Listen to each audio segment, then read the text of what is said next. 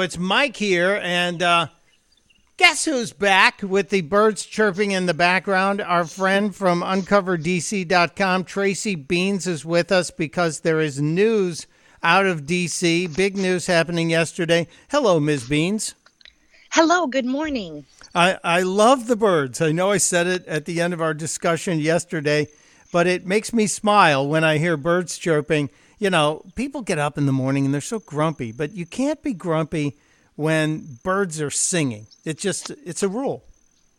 It's like I'm Snow White walking through the forest. You know, I've often had that same image of you on Long Island, like Snow White with bluebirds circling her head, chirping, and just making you happy. Tracy Beanz, I wanted to talk to you today to pick your brain on what happened with the Michael Flynn case. And before we get to that, I have a couple of clips I want to play for you. The first of which is Donald Trump, who reacted to the media when he heard the news of the the panel of judges who voted 2-1 to toss the suit, the DOJ action against Flynn. Here's Donald Trump. Very happy about General Flynn. He was treated horribly. He was treated very, very horribly by a group of very bad people. But what happened to General Flynn should never happen again in our country. He was persecuted. It seems that way. And then General Flynn apparently called into at least one radio show, including Rush Limbaugh, to explain his reaction. And what the decision today is really, it's a good thing for General Flynn. It's a good thing for me. It's a good thing for my family. But it's really a great boost of confidence for the American people in our justice system. Now, Tracy Beanz, General Flynn actually violated one of my major principles. He spoke about himself in the third person, which I would usually mock somebody who says that. Yes, General Flynn, but I'm cutting him slack because yesterday appeared to me to be a monumental day in this persecution of General Flynn. Am I correct in that assumption?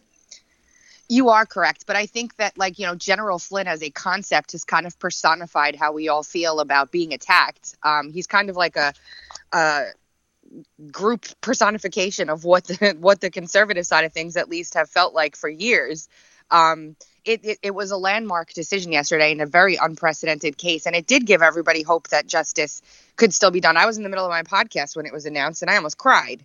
I'm so happy that this decision came down the way it did.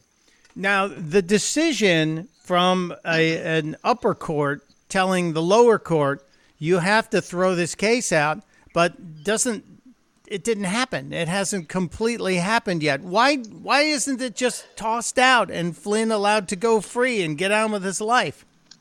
Because the judge can actually do a couple different things. He can postpone this and see if the entire district court takes this up amongst themselves to debate it further in an entire panel. It's called en banc, where the entire court takes it up to argue it and decide on it after this decision comes down.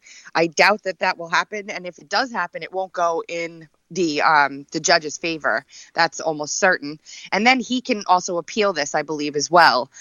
So he put a stay on all of the things that are going on in the other case, the friend to the court briefs and the trial and the other hearings and all that. And now we have to just wait and see what he does. He can sign this thing and this can go away and he can eat his humble pie, or he can continue to make problems. At the end of the day, the result will likely be the same. It seems like this is personal to this judge. It seems like he's got an axe to grind and he's not giving up. And isn't there some mechanism by which an activist judge can be held to account? Yes, they also asked for, in their writ of mandamus, Sidney Powell also asked for the judge to be reassigned, and they denied that. They're giving him the opportunity to go ahead and do the right thing here, but she can also bring that back again and have the judge reassigned.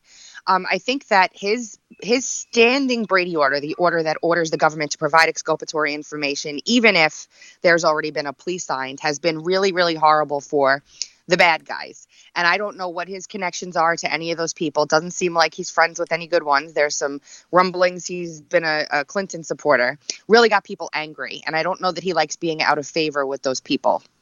This is so fascinating to me. There's actual personal politics in the background of this case. And in my opinion, again, it's only my opinion, not a lawyer, I did attend for 20 years the Judge Judy School of Law every day for almost an hour.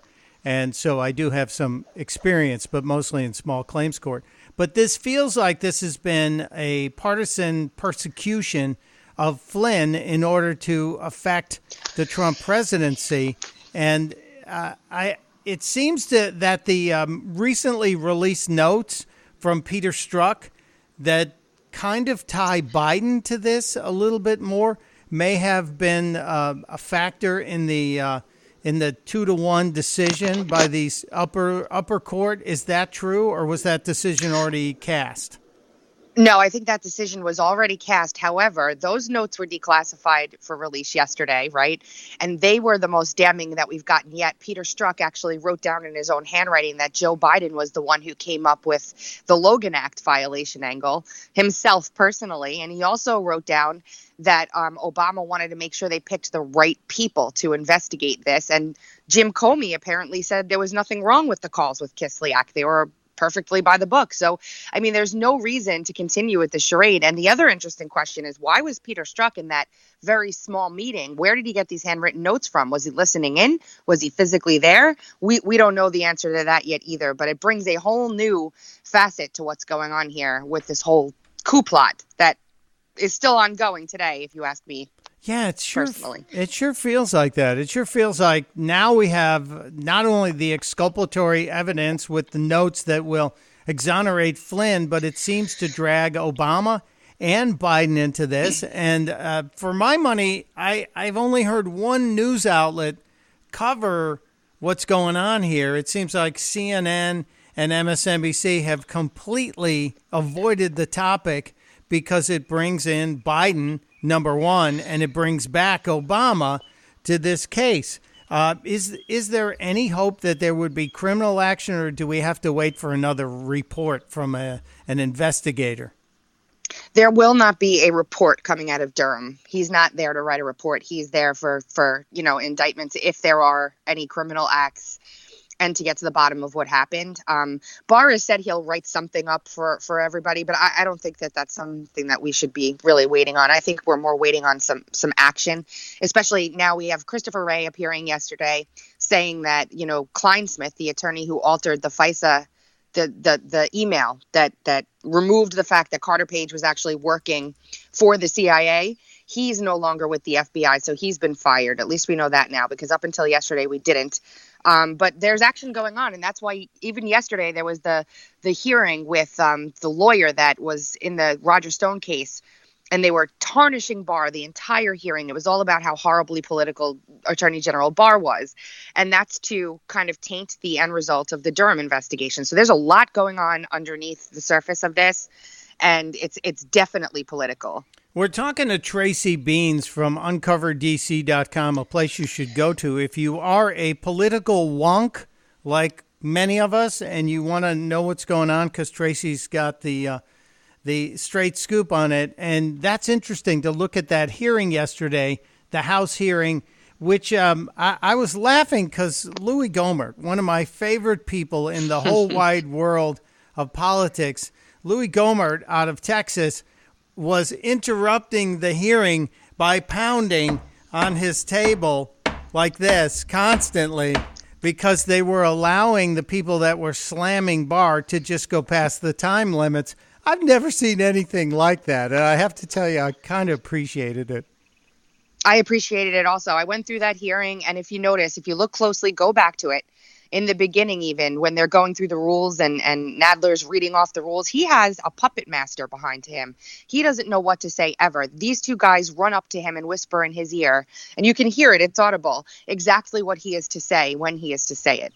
So Nadler is not really in charge there. It's somebody else in charge. I don't know who these people are, probably staffers of his.